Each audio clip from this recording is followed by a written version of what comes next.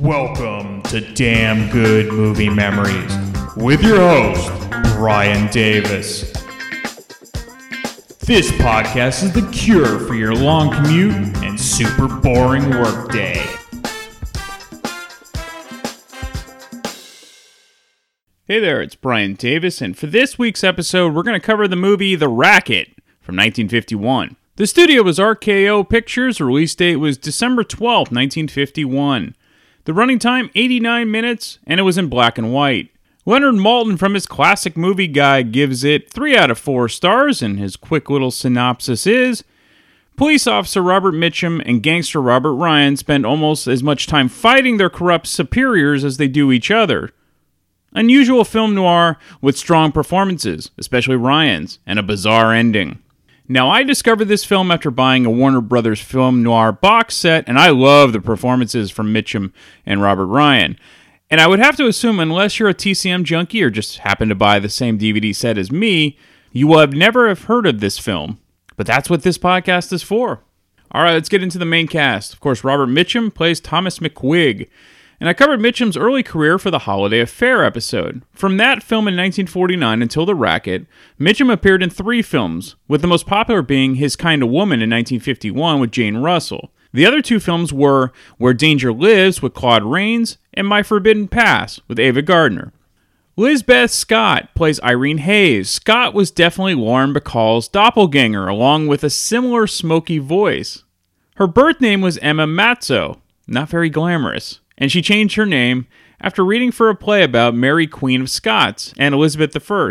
She then removed the E and forever became Lizbeth Scott. Scott's notable roles prior to The Racket were mostly film noir, like The Strange Love of Martha Ivers, which came out in 1946 with Barbara Stanwyck, Dead Reckoning with Humphrey Bogart, and I Walk Alone with Burt Lancaster and Kirk Douglas. Robert Ryan plays Nick Scanlon. He was one of the most underrated actors of his generation who was often terrific playing heavies in many films. Ryan's career began in 1940 and lasted until his death in 1973 at the age of 63. Some of Ryan's notable films prior to The Racket were The Woman on the Beach with Joan Bennett, Crossfire with Robert Mitchum, Act of Violence with Van Heflin, and The Setup. The director, or directors, was John Cromwell, and I will get into why there were multiple directors in a bit. So Cromwell's directing career began in 1929 and lasted until 1960. His best-known films were The Prince of Zenda in 1937 with Ronald Colman, Algiers in 1938 with Charles Boyer, Anna and the King of Siam in 1946 with Irene Dunne and Rex Harrison, Since You Went Away in 1944, The Enchanted Cottage in 1945 with Dorothy McGuire, Dead Reckoning, and Cage from 1950. The Racket would be one of his last films. Okay, let's get into the making of the film. So The Racket is considered film noir, but it really lacks the traditional elements of noir. There really isn't a femme fatale of sorts. It's closer to the traditional gangster crime film.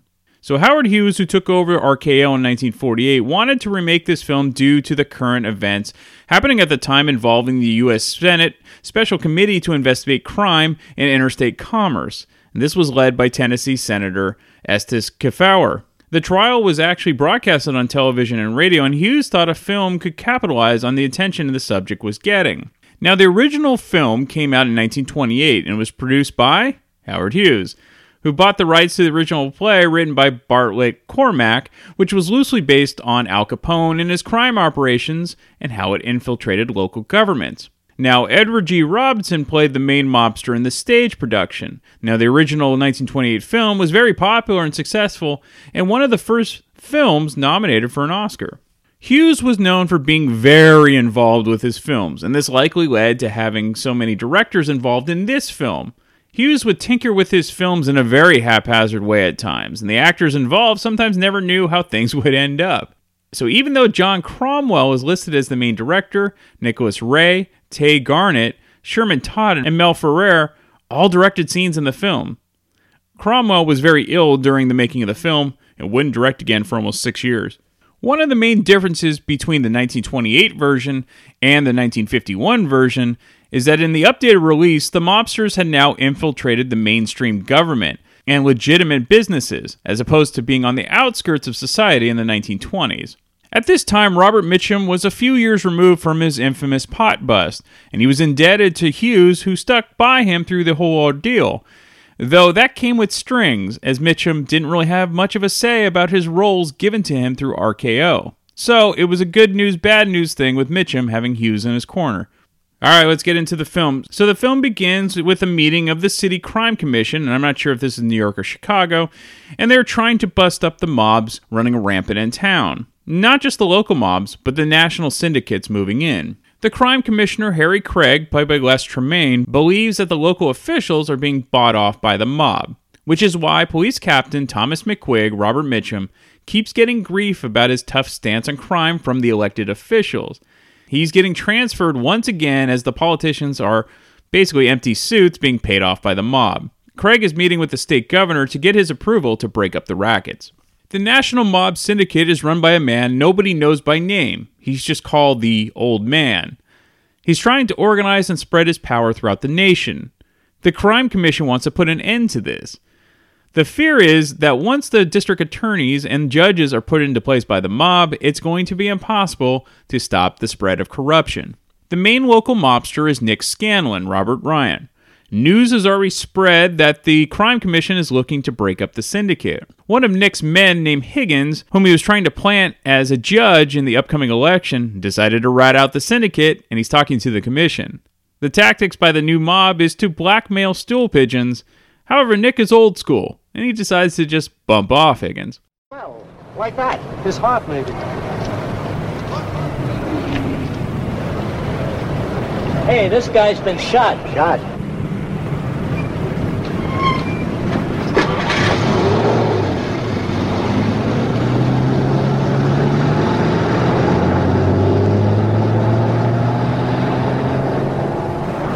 We're gonna beat that light. Watch it, copper.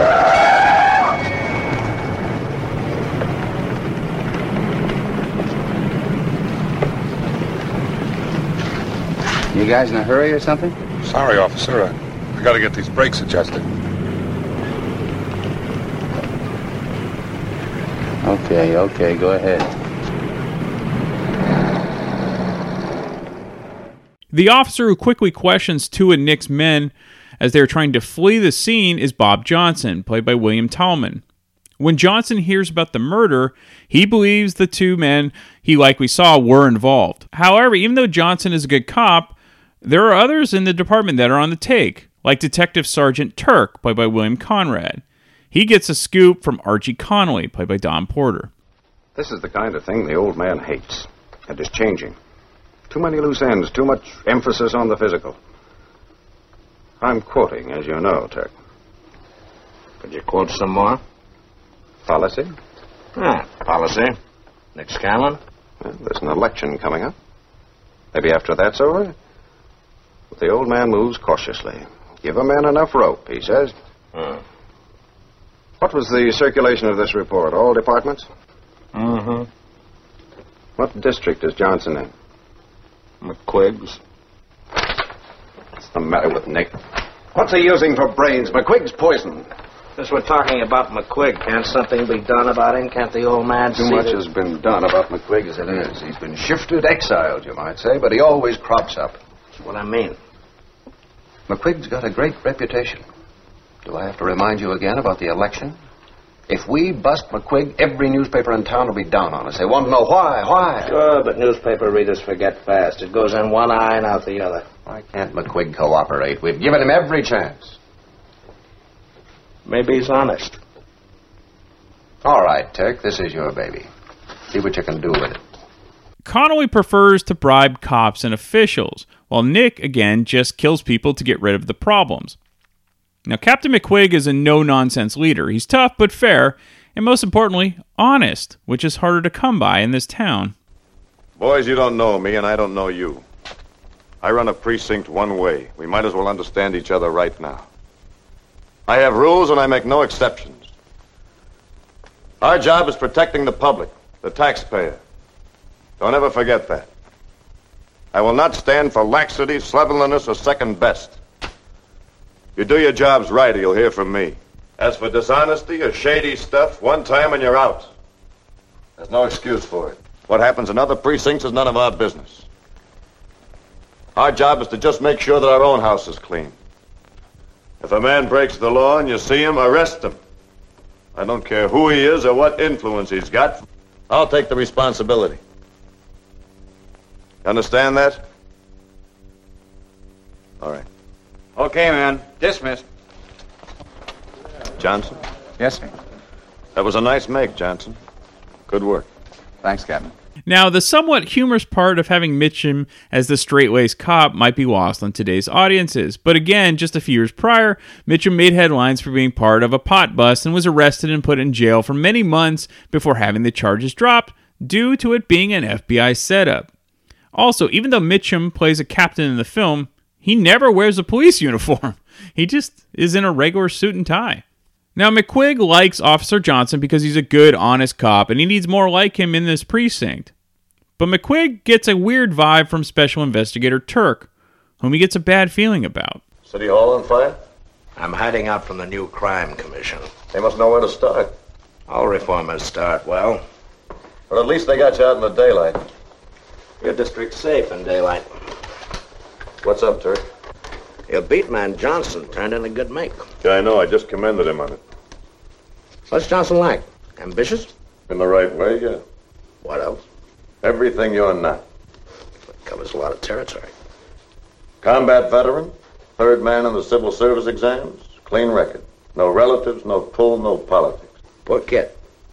He'll learn. No. It's political pets like you who learn from kids like Johnson.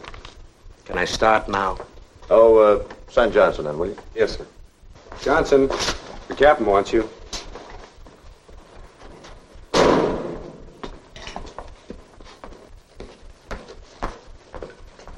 Johnson, this is Sergeant Turk of the State's Attorney's Special Investigation Department. It's a good make, Johnson.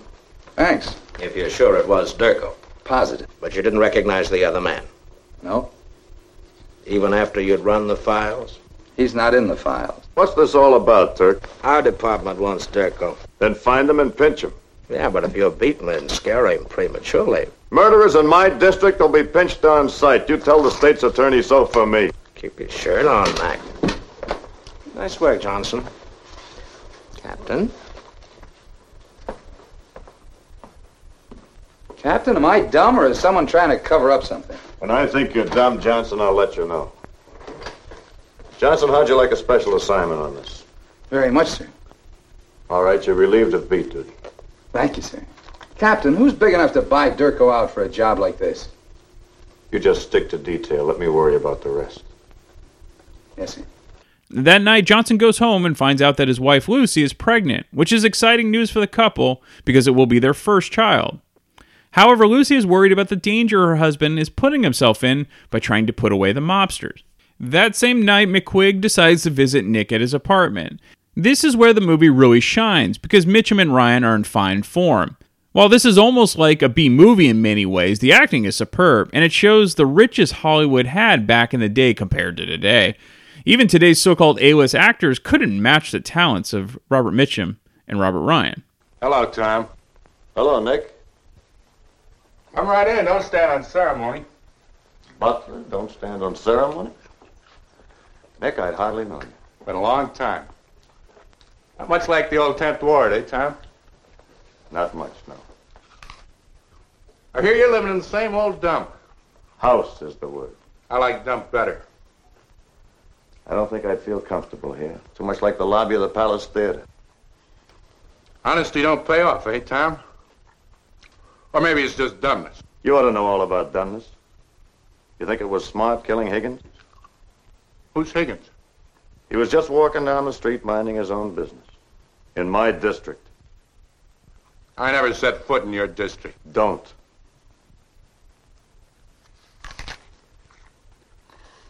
Of course, as a free citizen and a taxpayer.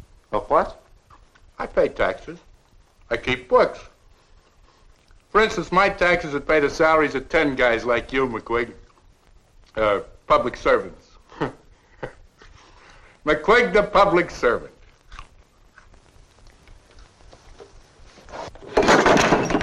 You and I should have had a little talk a long time ago, Nick. I'm all for it. I never forget a pal. I've been intending to thank you for all you've done for me. Like getting me buried in a no-action spot after I knocked over those horse parlors of yours. Why, Tommy? Me? Then you and the boys decided you wanted to make an action spot out of the no-action spot, but there was McQuigg, huh? I pinched one of your boys for criminal assault and got a conviction. Of course, he never did time. There was an appeal, this and that, the old merry-go-round, but it was inconvenient, wasn't it, Nick? So I was transferred again. I should be an inspector by now, Nick, if you hadn't known me in the old 10th Ward days and been my pal. You flatter me. Let's quit kidding, Nick. Stay out of my district. I'm tired of playing horse. I'm making this a personal thing. Understand, Nick? A personal thing. Okay, Tom. Personal. But if I can get you transferred, I can get you promoted. Right? So? Just a thought. Baby, don't be difficult. Keep your big paws off me, you...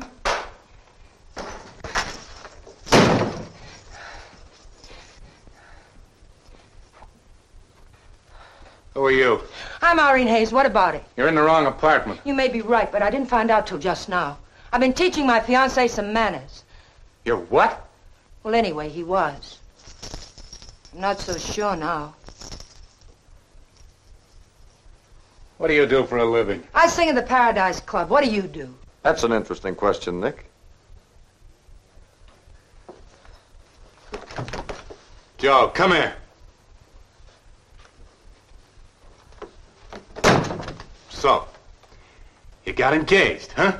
I love her, Nick. That's cheap, Canary. Speak up, Junior. Nothing personal, sister. How about a deal? Deal. Let my brother off the hook. You keep the rock, I'll keep him. Are you going to take this, Joe? Now listen. Shut up!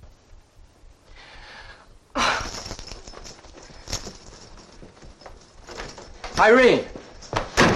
Now listen, Nick. Now listen, Nick.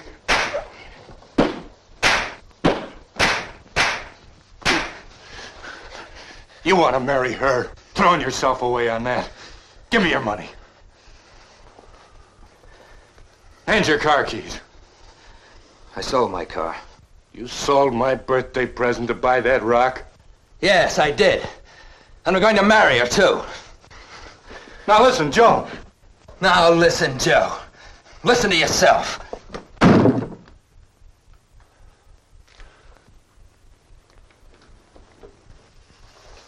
You never know what I've done for that crazy kid. Give him everything. Money, clothes, cars. Made a gentleman out of him. Sent him to 4 colleges. 4! And the last one I had to buy a chair. Not like that. Endowment, they call it.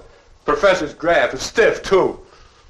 I had endowed a chair in civics to get him his, what do you call it? Diploma. Diploma. I got it okay. And I kept him out of the racket. Why, he could marry anybody in town. Society people, maybe even. Funny, eh? Personal, you want to make it. Right? I said my piece on that. Well, listen. Somebody better wise you up, McQuigg. You're 2 administrations behind. That district of yours, it's hot now. The boys need it with the election coming up. What are you trying to do, stand in the way of progress? I tried to be nice about it, to give you a good steer. You better get smart, Tom, or start to duck. Just stay out.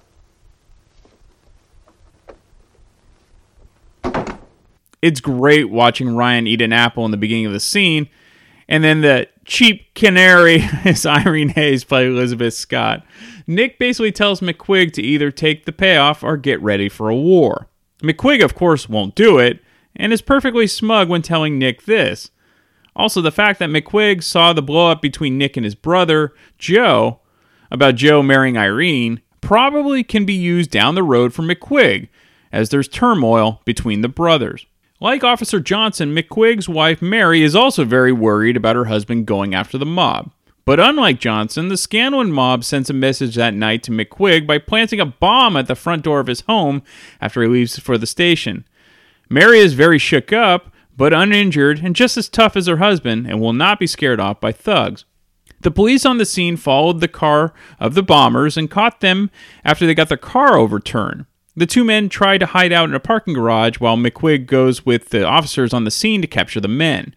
McQuigg chases one of the men onto the roof of the garage, and the two have a brief shootout before getting into a fight scene, which eventually ends with one of the guys dropping off the roof and dying from the fall. The other suspect got away. McQuigg goes to Nick's apartment to have it out with him again. Nick is nowhere to be found, and McQuigg questions his butler. McQuigg takes a photo of Joe, Nick's brother, with him, knowing that it would be Nick's weak spot. So McQuigg goes back to the station, and he's hounded by reporters, and he talks to the District Attorney Welsh, played by Ray Collins, who is on the take from Nick. You can count on my office. Where's Nick? Nick! You got evidence against Nick? There's never any evidence against Nick. The evidence always gets lost. Witnesses disappear. The record room has a fire. We haven't even got a picture of him in our files. Kids like Johnson don't even know his face. No wonder the governor appointed a special crime Well, commission. none of this is evidence. Well, a confession will be. Suppose you did pick him up. He'd have a writ here in 10 minutes. I'd like to spend 10 minutes alone with Nick. You say yourself he's hiding? Not from the old man, he isn't. You could find him. I've never seen any connection between them. Oh, Welch, this is me, remember? McQuigg. You can save that line for the voters. Well, maybe after the election. There'll be one less honest judge. Oh, now look here, Mac. That's pretty strong. Welch, there's decency in you. Why don't you give it a chance? The old man's making me a judge. Convicting Nick Scanlon could make you our next governor. Oh, no, Mac. You don't understand politics. All right, forget that. Just between ourselves, tip me off. It won't go any further. Where is he? Mac, I don't know where he is. Now, don't do anything reckless, Mac. I'm conservative. You're the reckless one. You're playing with fire. See if Johnson's still here, will you? Yes. He'll never help you. He could be honest. Too much pressure from above. Well, I can add a little from below. The old man's behind him, Captain. Yes, sir. He'll probably be at the Paradise Club watching Irene Hayes. Yes, sir. Pick him up quietly. What's the charge, sir? Oh, vagrancy. Yes, sir. If he resists, there's a city ordinance against expectorating on the public pavement. That includes expectorating broken teeth, sir? Oh, yes, that's very unsanitary. Where did you telephone from? All I heard was the club, sir. Then Mr. Joseph went out at once, and then this perfectly ferocious man came and roughed me up. What did he say? I hardly know, sir. Then he... He what? Nothing, sir. I tried to dissuade him, sir, but he was an extremely determined person. And I, Mr. Scanlon, wish to give notice. You what? I hardly know, sir. I'm very bewildered. McQuigg wants Officer Johnson to pick up Joe at the nightclub that Irene sings at. This will surely piss off Nick, and that's exactly why McQuigg wants him to do it. If Nick plays dirty, then McQuigg needs to be sly about how he maneuvers in order to get Nick to make mistakes that can stick. For being second billed on this movie, Lisbeth Scott doesn't really appear in this film very often early on, though she is given a musical number in the nightclub. Johnson arrests Joe at the nightclub right before Nick arrives. Nick, of course, is incensed about the arrest and decides to grab Irene before she makes it to the station. She's being escorted by a newspaper reporter who is smitten with her named Dave Ames, played by Robert Hutton. At the station, Joe is less than pleased about being arrested. What's the trouble, Captain? It doesn't involve you, I hope. Glad to hear it. Except as a witness. Irene, don't talk. Nick will have us out in an hour. Quiet. Talking spoils my focus. Me witness against the Scanlons? You will, under oath. I have memory lapses. Miss Hayes, what have the Scanlons ever done for you? Nothing. But they will now. Nick Scanlon never did anything for anyone in his life except himself. Or his brother. You mean you want that punk? You don't necessarily get what you want in life. I always say. Irene, that depends on what you want. Who are you? How'd you get in this? Ames, city press, sir. He's a friend of mine, sir, and another witness. It's your duty as an honest citizen to try Who to... said I was an honest citizen? And what would it get me if I was? Well, it might keep you out of jail for perjury. Oh, this is great. I walk in here of my own accord. I'm only trying to help you. Well, don't be so helpful. I've been looking after Irene. That's me. For a long time. Lock her up. For what? Material witness. I got a right to one phone call. Captain, is our phone working? For one call after they're mugged, yeah. This is terrible, Captain. See, I'm going to have to straighten you out. All I'm after is Nick Scanlon. Are you going to keep Miss Hayes in jail? I wish I could, but Nick will have them both out on a writ by midnight. He was too smart to call Nick. Who did he call? Davis Bail Bonding Company. See? And Captain, Davis stalled him. Said he had no instructions on Joseph Scanlon. Where's Welch? I hope he's still out chasing votes. Aren't they going to get Miss Hayes out? It's an old trick, son. A writ's too public. Welch is working on the inside. Just so somebody gets her out. I'm holding Miss Hayes as a witness against Scanlon. Is she in danger? Not while I'm holding her, she's not. He's right, Dave. When's your next edition? About 5 hours. Have Mike bring my car around, will you? I'm going to see Judge Sherman. Shoot the whole story, son. Captain, can I leave her name out of it?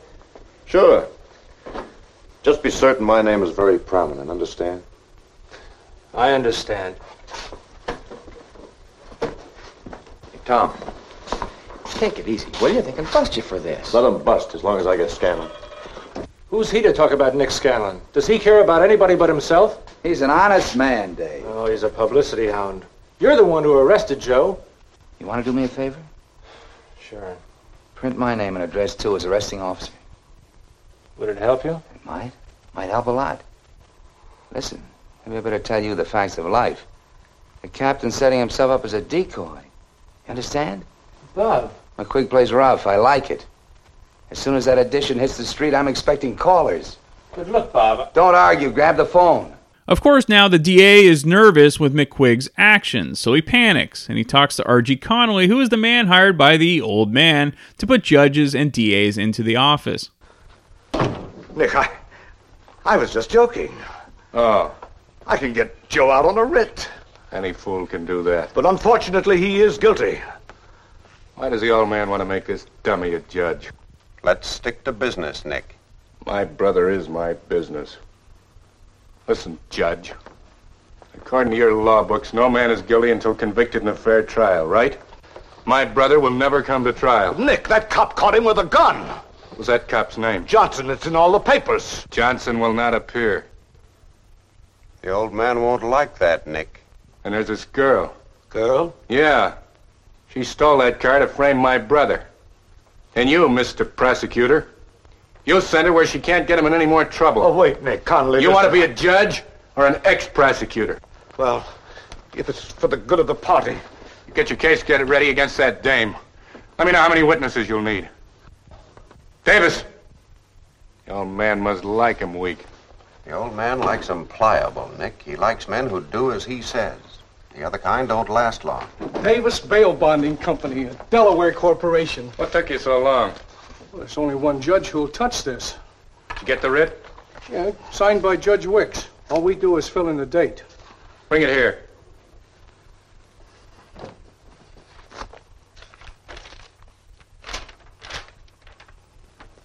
Give me your pen. But I promised to get her out. But Nick didn't. He means it, Joe. Now, wait a minute, Davis. Okay, good luck at the trial. Davis. Okay, get me out. You got the story straight? Sure. Serves her right.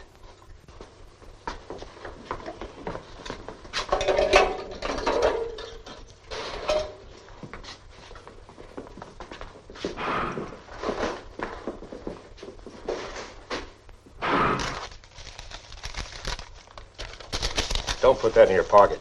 Why not? It'll stink up your clothes for a week. Nick will have us out in an hour. What do you want, my phone number? You're staying here. Didn't he just bail us out? Not you. When do I get out? What is auto theft now, Lieutenant? 5 years? Drop me a line from the pen. You wait. I'll tell them the truth, the whole business. I'll give them the works, everything, even about Higgins. You'll be sorry for this. I'll bust the thing wide open. Do you hear me? Wide open. She's just young and mixed up. So you lost your playmate, huh? Yeah, I picked up his jacks. What happens now? That depends on you. Can they really frame me? If you play their game, they can. What game are you playing? Just one. I want Nick Scanlon. What can I do? Tell me about Higgins. For what? You want to spend the rest of your life here? Last night when he was sore, Joe was bragging that Nick got Higgins. How? Who was it that shot Higgins? That's all he said. Come on, sister. That's all he said, honest. He knows all about it. Either Nick told him or he overheard what was going on. Well, it's a little thin, but pick Joe up again. Well, I'll be getting along. To a slab in the morgue? They won't bother me, will they? Not in here, they won't. Feed her and make her comfortable, but don't let her out of your sight. Irene, I'm sorry. Get out before you get me hung with your honesty. All right, I have set it all up for you with about 30 minutes left in the film. Irene is now a target since she plans on ratting out the Scanlons after being jilted by Joe. Plus, Officer Johnson has a hit out on him after being the arresting officer. And do we ever actually see the so-called old man running the syndicate? How will this all play out? Well, check out the film and find out. As I stated before, Mitchum and Ryan are fabulous, and you will not be disappointed by the outcome. I think it also might have been interesting in this movie if the roles were reversed for Mitchum and Ryan. Now, as we found out a few years later in Cape Fear and Night of the Hunter, Mitchum could play an excellent villain. However, Howard Hughes always had to have Mitchum be the hero or the good guy, and so that's why it took so long for Mitchum to get a shot as a villain. It's also interesting for this era of film, the score is almost non-existent. This might have been due to so many different directors and the Hughes meddling. All right, a few fun facts. Shelley Winters was originally announced as the picture's female star in 1951, and obviously that never happened. A poster for this film can be seen very briefly in the background of a scene in the 1978 comedy thriller Foul Play with Chevy Chase and Goldie Hawn. All right, you know I love film noir, so hopefully you enjoy this one too, and I will be back next week with yet another random movie you never know what's going to be from my DVD collection. Come hang out and chill with Brian A. Davis and the Bad Beat. Wednesdays, 11 p.m. Eastern, right here on thatmetalstation.com.